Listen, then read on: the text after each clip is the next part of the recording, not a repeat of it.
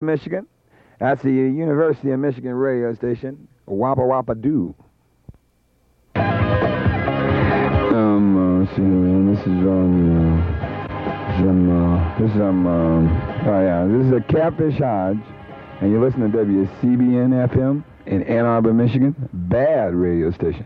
That's a good bad.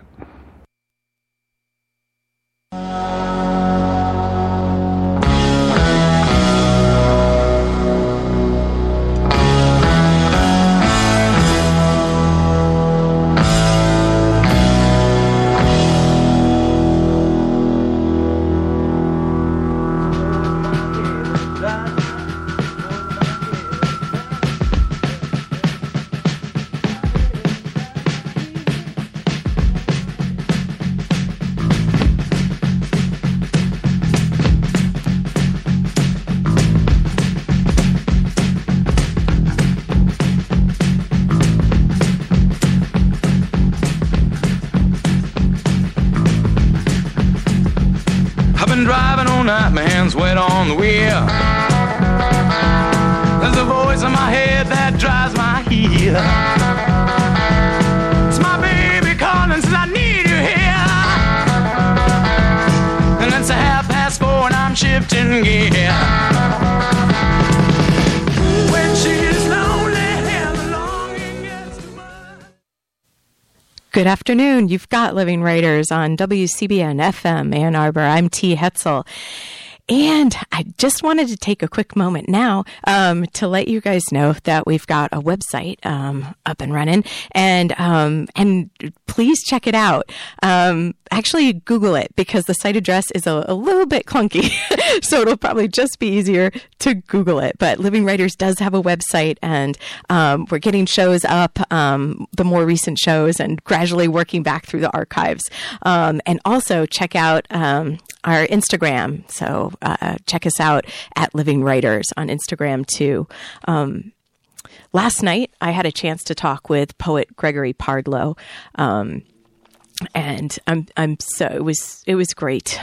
So I'll read his bio, and then we'll get right to the program. Gregory Pardlo's collection Digest, out with Four Way Books, won the 2015 Pulitzer Prize for Poetry. His other honors include fellowships from the Guggenheim Foundation, the National Endowment for the Arts, and the New York Foundation for the Arts. His first collection, Totem, was selected by Brenda Hillman for the APR Hanekom Prize in 2007. His memoir and essays, Air Traffic, is forthcoming from Knopf. He teaches in the MFA program at Rutgers University Camden and lives with his family in Brooklyn. Thanks for listening, everyone, and hope you enjoy today's program. It's my baby calling, says I need you here. And it's 4:30 and I'm shifting gear. Good afternoon. You've got Living Writers on WCBN FM Ann Arbor. I'm T. Hetzel, and today I'm so happy to be sitting in the studio with Gregory Pardlo. Thanks, T. Welcome. Thank you very much. Glad to be here. And I should say we're taping the program. It's the 6th of December, 2017. For the time capsule. But thanks so much for coming down to the studio. Absolutely. You're visiting, you're here in Ann Arbor. You've been giving a reading, a talk. Reading, a lecture. I got to chat with some students, having lots of meals. That's the upside. That's good. Well, hopefully some tasty ones. Yeah. And I know you're probably kind of quite busy. So thanks for coming down to the station and fitting us in. My pleasure. It's great to see you, and thanks for picking the songs for today's show. Yeah. Can you tell us a little bit about why the first one? Well, you know what? So we were talking about this earlier today. The end of year top 10 lists always, are of interest and put a lot of pressure on, if you ask me what are my top 5 songs, and Shall I ask you now? What are your top 5? You're opening yourself up for yeah. Well, so my approach to choosing the songs was just to think about the first things that came to mind. What are my various moods, and what are the songs that kind of speak to that? And honestly, I don't off the top of my head, I'm not sure how Radar Love came to mind. As the lead song, in fact. Yeah, so it was like name 5 kind of iconic Gregory Pardlo anthems, and yeah, so Radar Love. There was a ZZ Top song. That was number 6. It didn't make. Yeah, it exactly didn't make the right. 5. Yeah. ZZ Top, you were almost there. Yeah.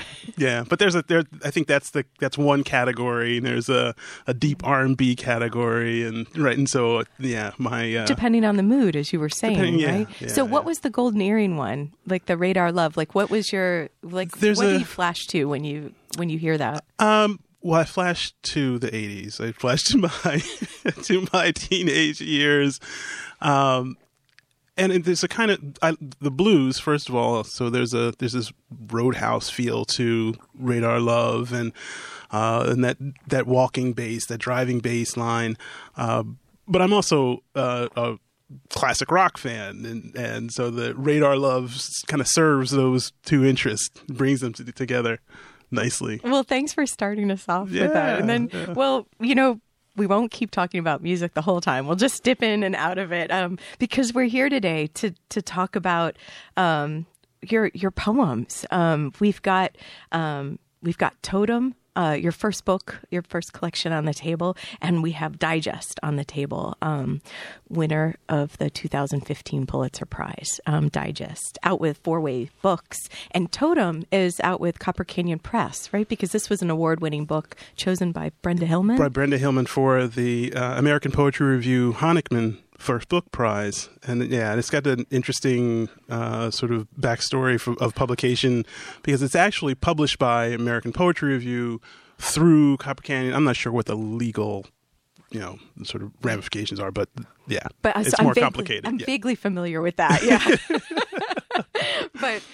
But wonderful that I'm so glad that we've got both books on the table too. And you're also working right now on a collection of essays. It's a collection of essays. It started out as a memoir, and when I submitted it to who actually became my publisher, Knopf, sort of working on it some more. Well, no, it started out as a full memoir, and then over many, many drafts, I worked it into a set of essays, and they were really distinct essays, sort of ruminating on very distinct topics.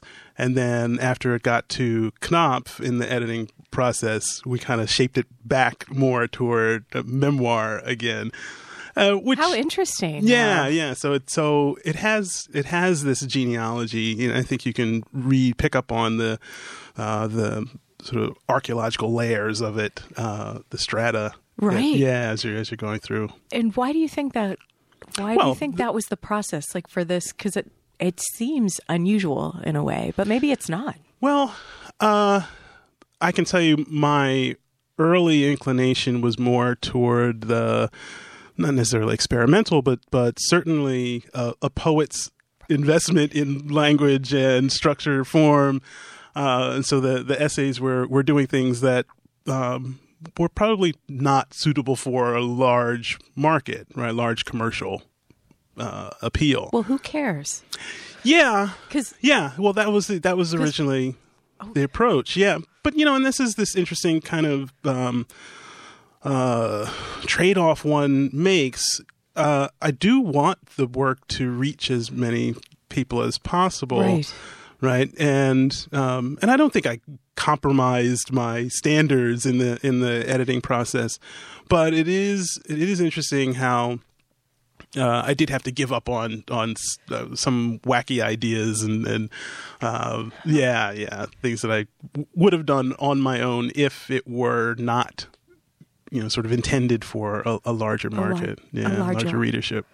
That's so, I mean, it is interesting because I said flippantly, who cares? But of course, it's like we're writing because we're reaching out, and you want to reach out. Yeah. So I guess there's must be some balance. All these wacky things, because I wish sometimes that we have a camera in here because people could see your expression when you're saying, like, I had to give up on some wacky things. So right away, I'm intrigued and I wonder, what they are, or will they find their way into maybe the next book of poems? Right. Yeah. So there are a number of ideas that I stumbled across in writing the memoir, the essays that I'm going to transfer into the poems.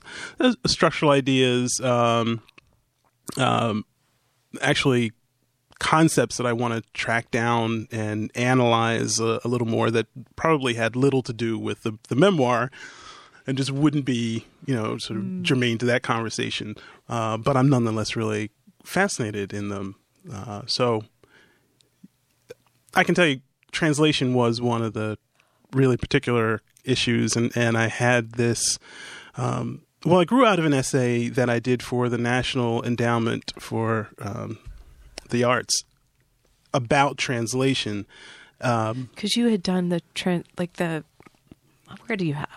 Who did you translate? You have a book of translations. Yep. The poet's name is Niels Lyngsø, who is a Danish poet. And and that was years ago. And since then, I've continued translating sort of just recreationally, and I've served on juries for translation and just been sort of peripheral to the translation community.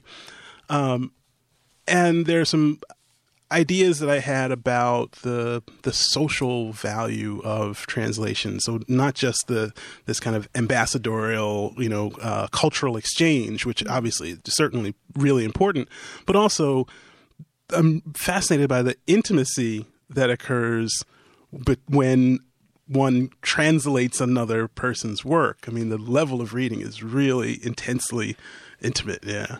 Well, because you're really closely engaging with that, like in this case, this other poet's mind. And it's almost like surrendering my identity to this other, but it's not. It's still in my head, right? The other person, the other poet, the other writer is not dominating or anything, but I am submitting to the idea of another human being.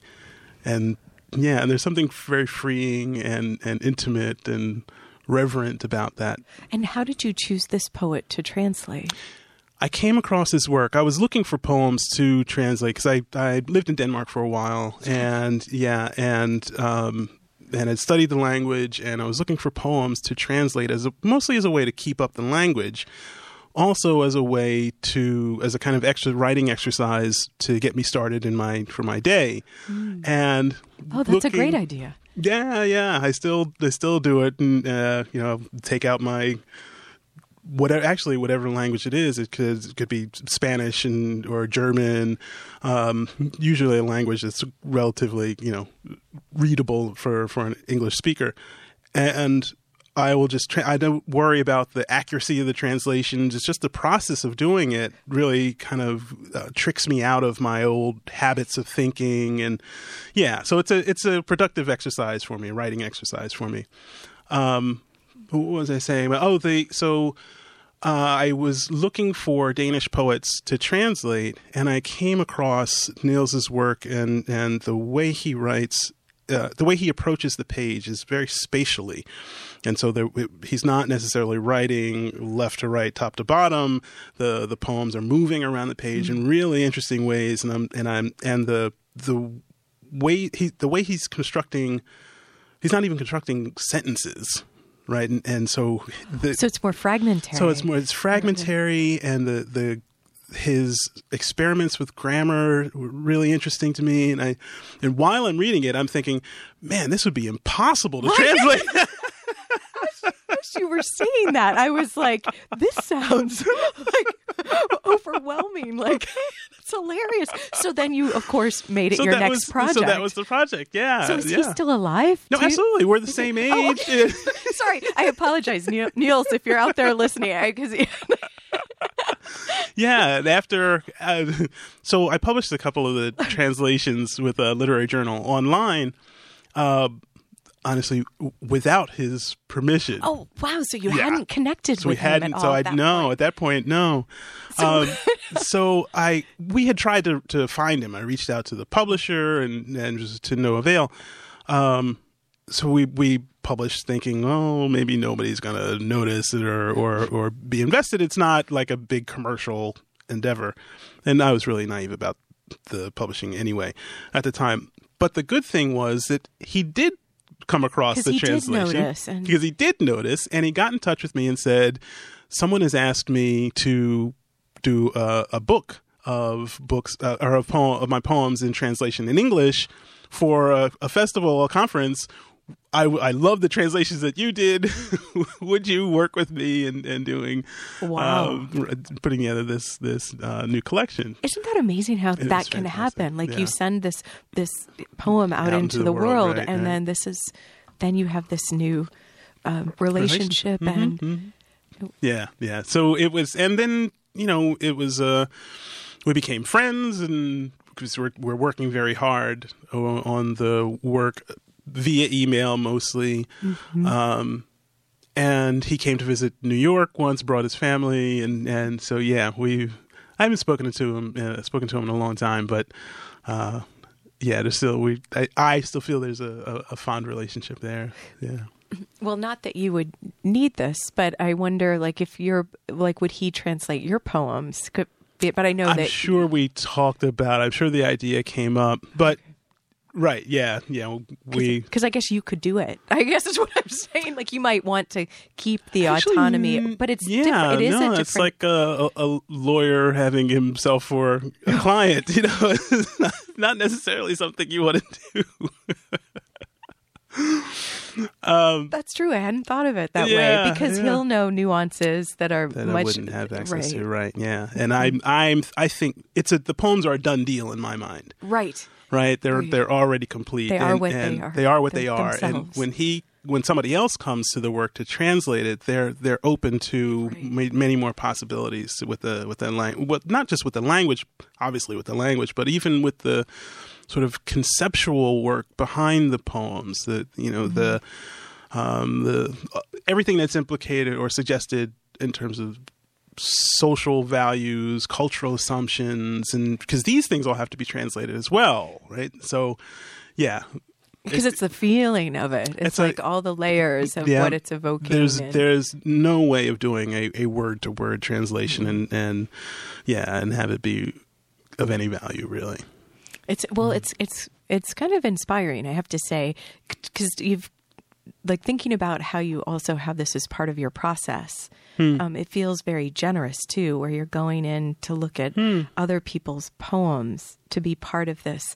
I don't know this, like, because you think about like, the continuum, like poets from the past, and being in conversation with them when you're reading them, and this is a way of being in conversation, in a global conversation. Yeah. Yeah. And to try to understand and empathize. Yeah.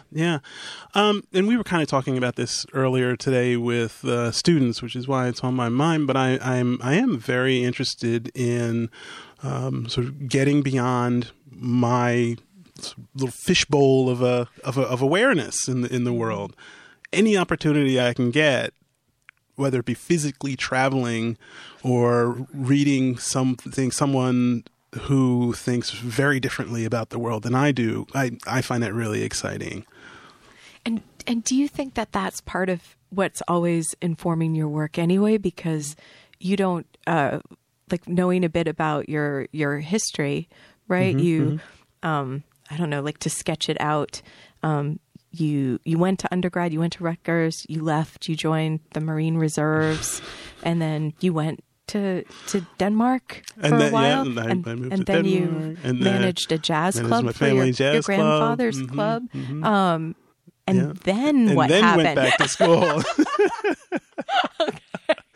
Actually, there was a moment in between all of that when I tried school again just before Denmark, and in fact, that's why I left school, was to go to Denmark the second time. So when I went after the jazz club, that was actually my third shot at being an undergraduate, and I started from scratch, and I went back with the intention of being an English major and studying literature, which is something I didn't allow myself to do the previous two times.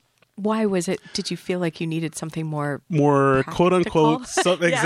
exactly yeah it's just the narrative of a poet in the world just didn't seem to apply to me, didn't seem to be available to me, or to anyone I knew, right? And even beyond class or race or any of these things, I just didn't know didn't have access to that kind of thinking. And yeah, there was I had a kind of burn the boats feeling when I went to school the last time. Said, I'm going to do what I enjoy, and I'm going to get the most out of my education, right? Rather than thinking about this as my pursuit of a degree. Yeah, so that was the motive. And how old were you then, would you 26. say? 26. Because that's a very, that's a very mature, that's like a person that knows themselves. Yeah, I had been around for a little bit by that time, between the traveling, Marine Corps, the jazz club. Yeah, I'd had some experiences. But it's still brave. I mean, it's weird to say it's brave because I think that's also natural. It's like, I almost feel like that's what one must do if you're aware of Well, yeah. How would we characterize it? If is it brave or foolhardy or selfish? Even so there are many ways to think about it, and maybe it's not necessary to even give it a label. True, but it's unconventional. Is certainly given what we're so often taught and told in terms of what we need to do in life and the ways that one can achieve some class mobility or even ideas of success, what constitutes success, how we measure it. Right. Yeah. And what we fear. Certainly. Yeah. So all of these things conspire to keep us in very predictable, proven tracks of how our narratives of how our lives are supposed to progress, and all I knew at that point was I didn't like any of them, and the one thing I did like was reading books and talking about them. So maybe impetuous might be another way to think about it. And so where did you go back to? So which school did you... So I went back to Rutgers in Camden, where I am currently teaching. And yeah, my first poetry professor is now my chair, the chair of my department. And, No. Yeah. Yeah, she started the MFA program. Lisa Zeidner, she started the MFA program at Rutgers in Camden long after I left. And now I get to come back and teach in that program, which I would have been thrilled to see while I was there. But we did have a summer writers conference while I was there as an undergrad, and so I got to see a number of writers who were out in the world, and came to campus, and that was also really exciting. Something I certainly was certainly necessary in me beginning to see myself, see possibilities for being in the world as a poet. How so? Can you say more about that? Well, who were the first people to come? Yusef Komunyakaa, I think, was the first poet to I got to see up close and shake his hand. And in fact, he's lovely, friend of the show. Oh, is he? Yeah. He was there for the Summer Writers Conference. He gave a reading and he had lunch in the campus cafeteria. And Major Jackson, who's another friend of mine, and he's from Philadelphia as well, Major was having lunch with him, and he said, "Hey, come along." I said, "I'm going to have lunch with Yusef Komunyakaa. Oh, my God." And we sat down and talked about books.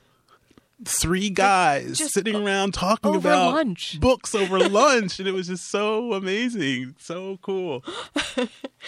Let's take a short break, and then we'll come back and we'll talk more. Today on the program, Gregory Pardlo is here. We've got his 2 books of poems, Digest and Totem, on the table with us. I'm T. Hetzel. We'll be back.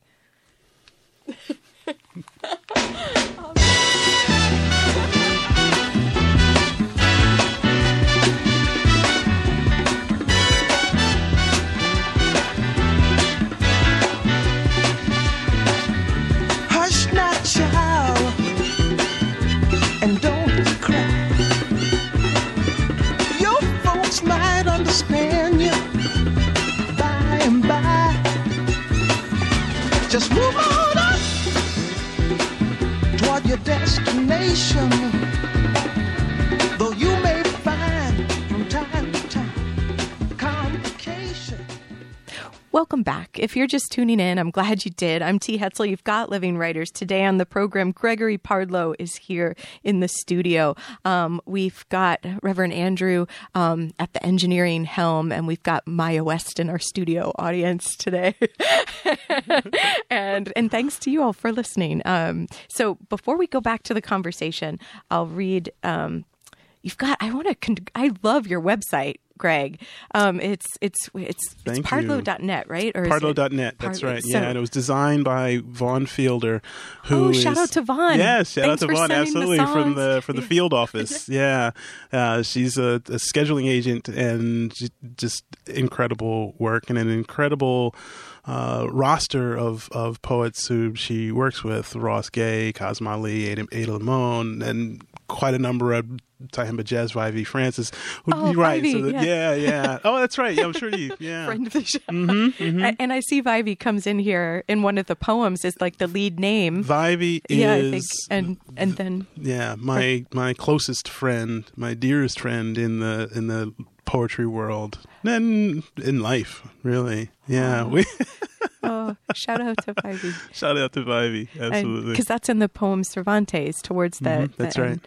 And then Jamal, also friend of the show. Yeah. I'm assuming Yeah. this is Jamal May. Yep. Hum, and he's the last name. Ah. Was that intentional? No, that wasn't. Vivi was certainly intentional. I think when I started the list, there was a kind of idea that, well, the first couple of names are going to be privileged, and so I do want to think about that. But after that, there were just sort of really random. It's, as I thought about, that poem, I'm thinking about community, a community of friends, and who do I assemble? Who would be the people I would quote if I were quoting, and how the process of quoting someone, we're talking about translation, the process of putting someone else's words in your mouth and representing them somehow, the relationship that creates. And yeah, so these are the things that I'm thinking about when I'm listing all of these various names. And I also was thinking very consciously about moving between perceived communities, right? And I think there's we tend to think about African American poets, and we think about Asian poets, and then we think about queer poets and Latino poets, right? And no, these are poets. Yeah. We're all poets, and I read everybody and adore everybody, and these are the folks that inspire me, and this is my canon. Put my foot down. Yeah, and this is sort of is a visual way of showing that in this block that appears like a prose poem, like the structure of it, and most are first names. There's only a couple of last names. Exactly. Yeah. That's what I was thinking. I was like, oh, maybe you call, for example, I think Matthew Zapruder. Maybe you just call him Zapruder. Yeah. So actually, because there are a couple of Matts in there. Right. So, yeah, right. Okay. It's some. Yeah. I don't mean to make a game of it, but it was like. Well, no, that's kind of the intention too, is to have fun with it, to look and see. So I find myself looking at other poets' books and going through the acknowledgments page, right, and thinking about the community that they're representing by these shout outs, really, right? We're both giving homage to and acknowledging and thanking the people who have influenced our work, but it's also a statement of, hey, these are my pals, these are my friends, this is my community, this is my tribe. Yeah. Yeah, and so that practice. It was very. You've done it in two places. Then you've got multiple pages of it. That's right. Yeah. Well done, Greg. But it's. I don't know. Well, since we're talking about it, do you mind reading the part that leads the? So the idea, these poems that start off with a quotation. And these are the last poems of the book as well. So we're starting at the end. There's an earlier digest. Yes, that's right. That's right. Yeah, there are two series where I'm writing poems in response to quotations, in response to from the earlier the earlier series was from famous scientists, and this one is from famous writers. and this particular quote is from Cervantes, who writes, "If it answers no other purpose, this long catalog of authors will serve to give a surprising look of authority to your book." And so in thinking about everything we've just been talking about, how responding to that line with a list of all of the authors that give me the authority in the world, that, right. In the sense of inspiration and in the sense of security and voice. Absolutely. Right. Yeah. And so there's, hopefully the reader picks up on a number of valences and sort of the humor and the seriousness and the sincerity, and because these are both.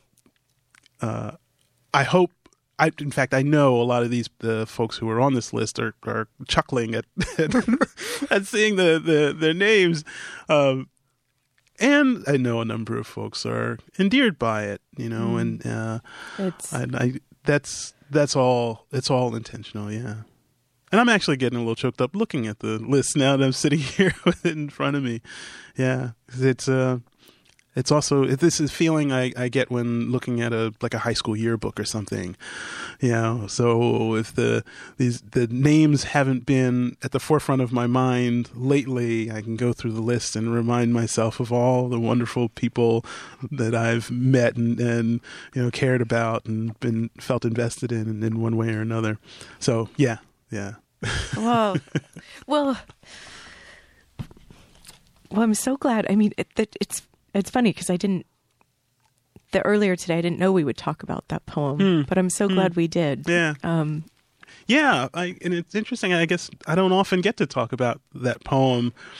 I think it's because it on one hand it just seems so self-evident, right? It's a list of names. Right. Ha ha! How cute, right? And so I'm glad to have the opportunity to sit and reflect on it a little more deeply. Yeah. Do you find because you had Totem came out, maybe a good 10 years before that's right. Digest did. Yeah. Mm-hmm.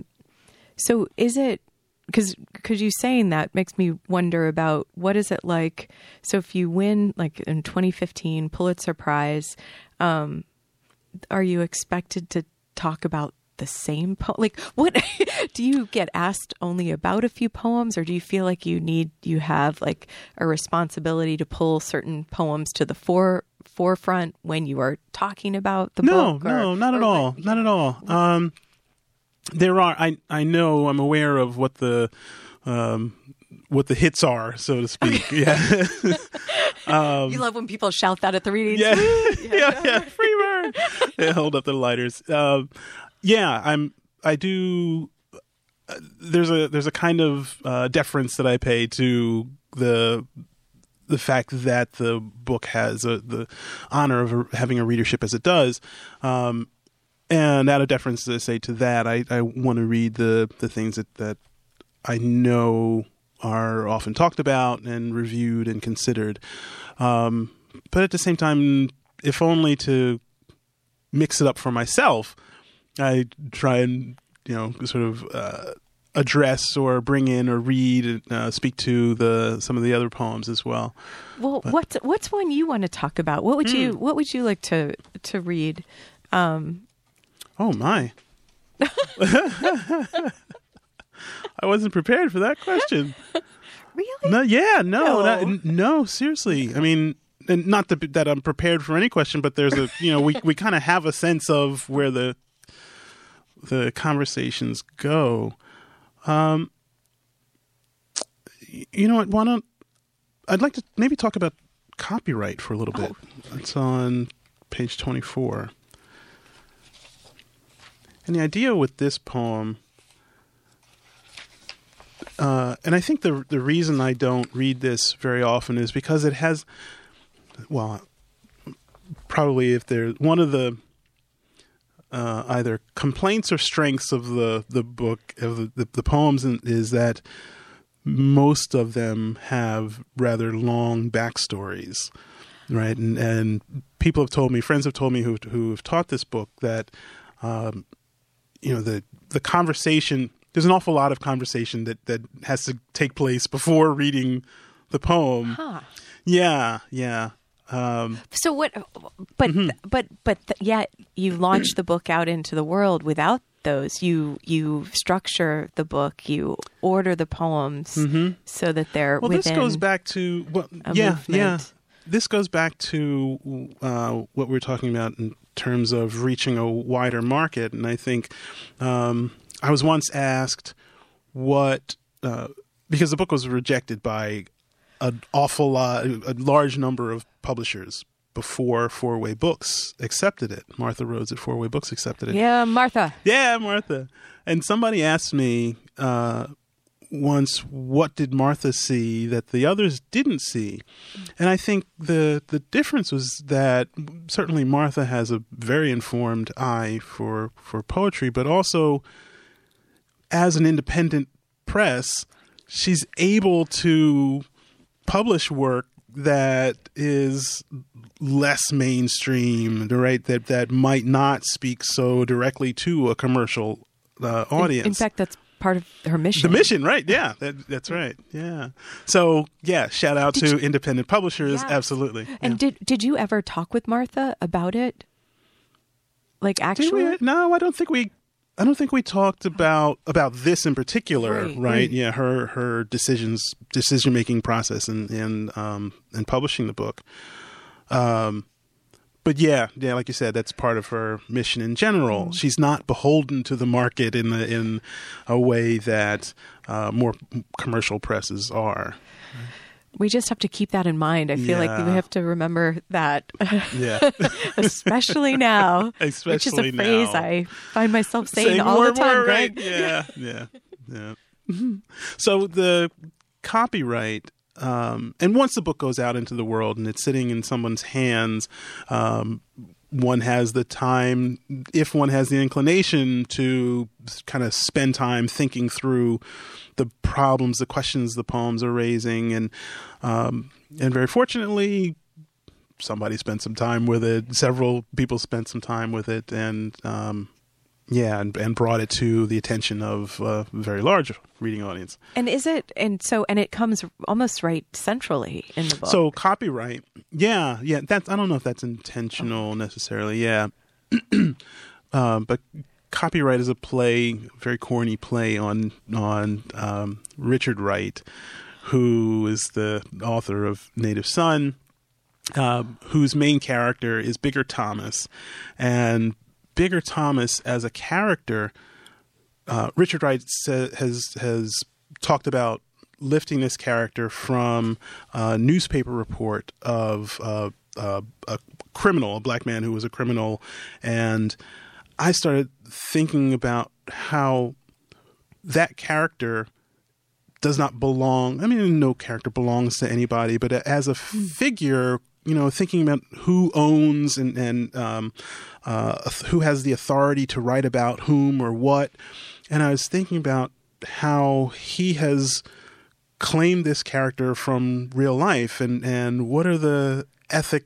That's kind of on the surface what interested me. And then when I looked at the actual article in the Chicago Tribune that Wright got Bigger Thomas from, the Charles Lavelle was the journalist, and the lines that are in italics in the poem, his hunched shoulders and long sinewy arms that dangle almost to his knees, had none of the charm of speech or manner that is characteristic of so many Southern darkies.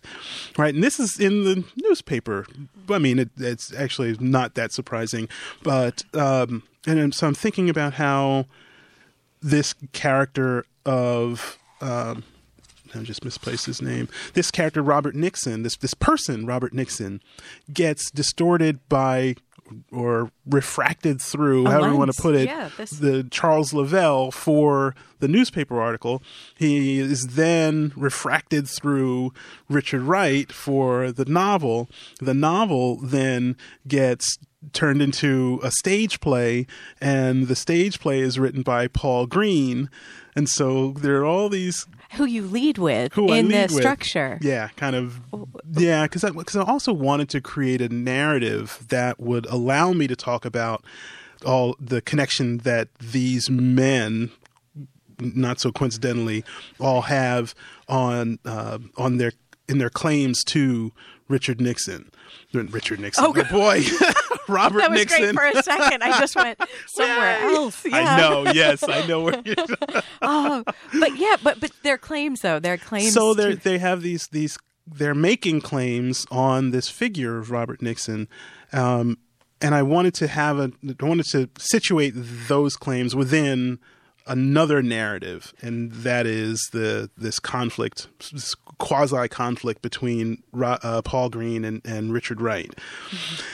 And then finally, I can't leave myself out of that right. picture either, because I'm now You're writing. You're the main lens. No, Now. my in this case I'm the main lens, then which is why that I end the poem with an attempt, although certainly an acknowledged failed attempt, an inevitably failed attempt to give voice to someone else, and I'm thinking about the power dynamics in what it means to give voice to someone else, right? What we're the kinds of authority that we're claiming in that relationship, with good intentions and to unfortunate ends, in that we necessarily refract that person in some way, and and maybe aren't acknowledging it, but you are. Here but I'm trying to push this idea to the forefront, right? That there's no way for me to give voice to Robert Nixon, and so his voice is most closely resembles my own. Yeah, and although I'm also because you want. Oh, I'm sorry. Go ahead. Well, and I'm trying to distinguish that voice from the voice I've given to Paul Green, from the voice I've imagined for Charles Lavelle, and the voice I've imagined for Richard Wright, to kind of let my if I'm the marionette here, I want to dip my hand in below the sight line on the stage, so that to acknowledge to the reader, yes, I'm also participating in this very thing that I'm pretending to critique. And yeah, so it's kind of like a way of translation too. Another kind, like you with absolutely. Robert Nixon here. Yeah. I'll tell you. Let's take a short break, and when we come back, will you read Copyright for absolutely, us? sure. Great. Okay. You're listening to Living Writers. I'm T. Hetzel. Today on the program, Gregory Pardlo is here. We're going to hear Copyright from Digest when we return.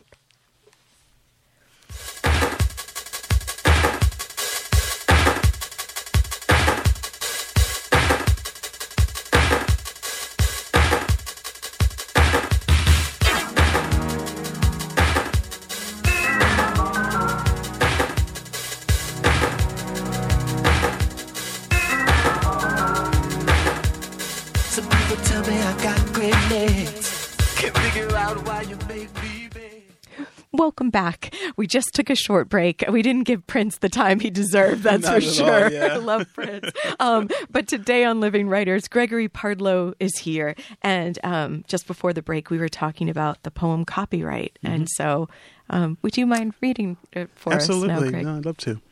Copyright. Paul Green. Of course, I know the story of the scorpion and the frog. I've known biggers all my life. I've cast down my buckets where I've stood with them, working shoulder to shoulder, our bodies forming a double helix in the fields.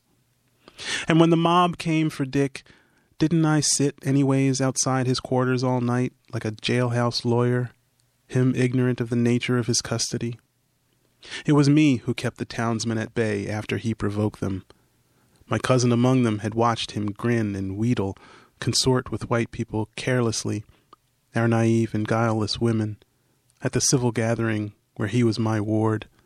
And later, because of me, his offense went unanswered, unatoned, I know the hearts of men are governed by the endowments of nature. As some children are faithful, some are made to obey. Charles Lavelle. First I had to corner the boy in a thicket of print. He tried to make my happy darky dangerous, make my darky an idea that I couldn't bear to swallow. So I made him a hothouse flower, writing his hunched shoulders and long, sinewy arms that dangle almost to his knees, but warned readers that Nixon, the, quote, brick slayer, as I christened him, had none of the charm of speech or manner that is characteristic of so many Southern darkies. I am a gentleman. He is very black, almost pure Negro. Withal, I had to cleave that slate with first words in order to get at him, get the nature right, and I could almost hear Stone sing like the brick he used to beat the white woman who discovered him that June day in '38, bagging her Philco radio, as if it were me doing the slaying. Richard Wright. 1/4 argument, 2/4 confession. I engender my experience in the characters and they thrive. For the balance, I tracked Robert Nixon, the so-called brick slayer, through rows and columns, finding him breathing in the margins of the Chicago Tribune. I loved that boy like redemption loves a sinner, and saw in him the mute pronouncements of the proletariat, mutiny on the Potemkin. No wonder I was reluctant to ditch the script I wrote with Paul Green, that playwright accused of being a lover of the downtrodden. Much as I wished to avoid controversy, when Orson Welles demanded a bigger without dream sequences, without singing, for the Broadway production, I sighed relief. I knew I had to protect my creation from the caustic ministrations of Southern sensibility. By North Star or candlelight, by necessity, I had to spirit him away. Robert Nixon. More crucial than the surveillance and the set in the round house of corrections is the being watched the prisoner faces, raising hairs on the ears. Like the sun's warmth on the back, recognized as light, recognized as presence. White noise, the confinement of plain sight, the vertiginous spin siphoning off the will to question, to doubt, G-forces pinning back the cheeks, inmates reduced to images affixed by the weight of the guard's transparent eyeball, the unreasoning stump of muscle itself prisoned like the figures stenciled on an urn. Thank you. Absolutely. Thank you, Greg. Yeah, thank you. Yeah, so reading this again, I actually hadn't read this in a while. It's pretty dense. Well, Yeah. and with the changes of register and voice. Right, So it's right. complicated. It's it's well, yeah, and I'm reminded of how much research I used to do. I mean, I guess I still do, but I haven't done it in a while for a poem. I used to do for poems because there's this whole story, this whole backstory of Richard Wright at this party with Paul Green, who's a playwright, and then this other conflict that they were fighting over the direction of how the stage play should be worked out, or the screenplay should be, how the tone of that should go, that translating it from novel to stage and screen. And then also, it sounds like that Paul Green then also had this reputation of being too much for the Exactly. proletariat or so. Exactly, so that right. would, and so there's this almost. I wondered if Wright is responding with a little resentment toward toward Paul Green's, absolutely good intentions, and could also be read as condescending and patronizing, perhaps even. And so I wanted to, whether they were there in reality, historical reality or not, for the sake of the poem, I wanted to sort of play on those tensions and just see what I could make happen on this page. Because from all this research, then you have this, your mind enters into all that, the imagined Exactly. Yeah. tensions. Yeah. Yeah, and so many of my values are bound up, and yeah, my sort of cultural critique is bound up in each one of these monologues. So yeah. Well, thank you so much for reading that today, Yeah, for choosing that's that fun. one. Yeah, thank you. And for and so right now, when you're writing the poems now, I know you're working Still wrapping up the essay collection, right? on the essay collection, but are you also writing poems too? I am writing some poems, and you know, I'm trying to figure out why I'm not happy with them. And I think, how's that going? yeah. Well, you know, I've been teaching for a long time and mentoring for a long time, and I know enough to take my own medicine once in a while, and I'm aware that I'm demanding something of the work that it just hasn't earned yet in terms of revision process, right? I it's so easy to want the poem to be great right away, you know, and I have to put it through its paces and, you know, earn the breakthroughs that I'm looking for.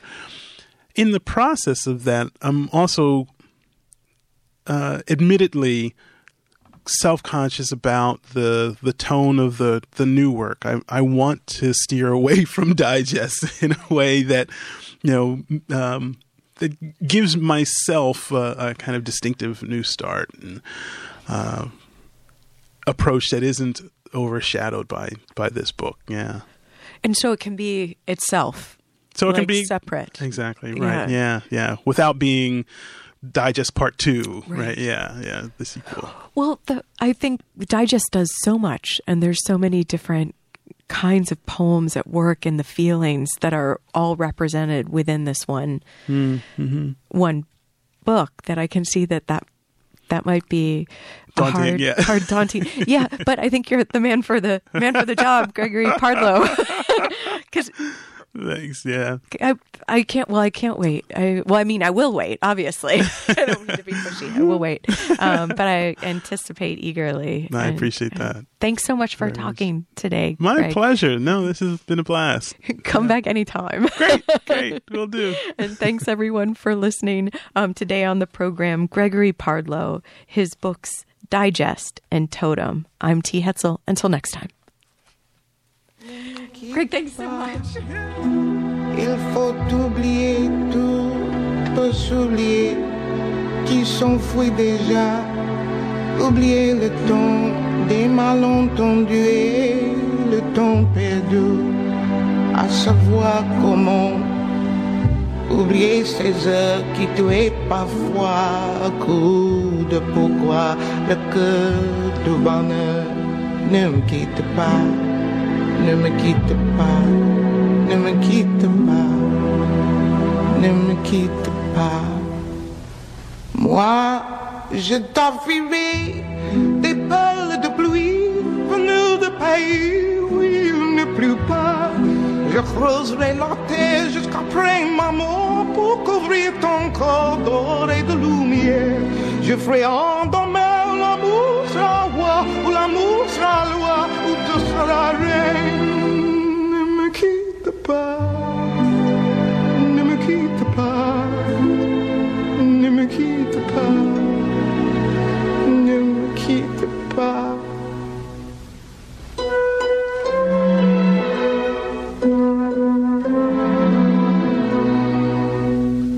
Ne me quitte pas, je t'inventerai des mots insensés que tu comprendras. Je te parlerai de ces amants-là qui ont vu deux fois le cœur s'embraser. Je te raconterai l'histoire de ce bois mort, de n'avoir pas pu te rencontrer. Ne me quitte pas, ne me quitte pas, ne me quitte pas, ne me quitte pas. On a vu souvent jaillit le feu de l'ancien volcan qu'on croyait trop vu. Il est parti des terres brûlées, dont n'a plus de blé qu'en meilleur avril. Et combien le soir, au quand ciel flamboie, le rouge et le noir ne s'épousent-ils pas? Ne me quitte pas, ne me quitte pas, ne me quitte pas, ne me quitte pas.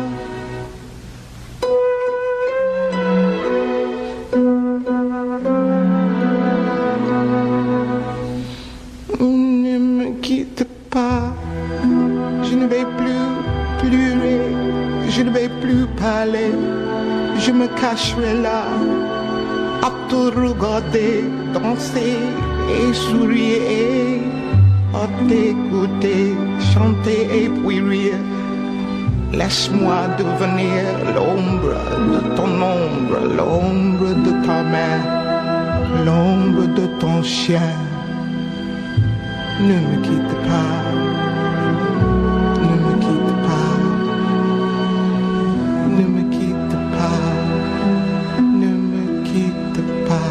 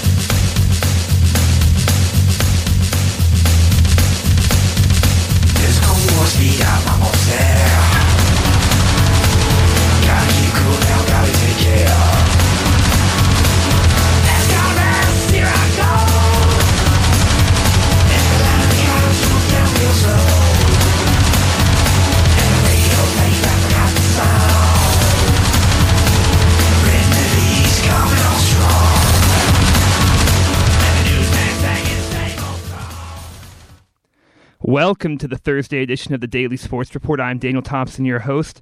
Joined along me on the other side of the glass is Grace Boyles, Jack Molino, and Brian Samimi. We've got a busy weekend of Michigan athletics coming up.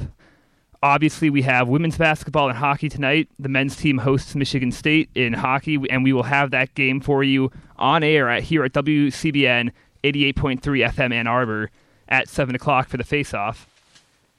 And, of course, the UCLA game, probably the biggest Michigan athletics event coming up this Saturday, noon tip-off as Michigan hosts UCLA, who recently lost the biggest star on the team, even if he only was a 3-star recruit. I think that's what everyone was talking about. I was looking forward to being in the presence of LeVar Ball, the GOAT. So I guess just quick thoughts on the whole UCLA media circus. Do you think that's going to be any kind of distraction?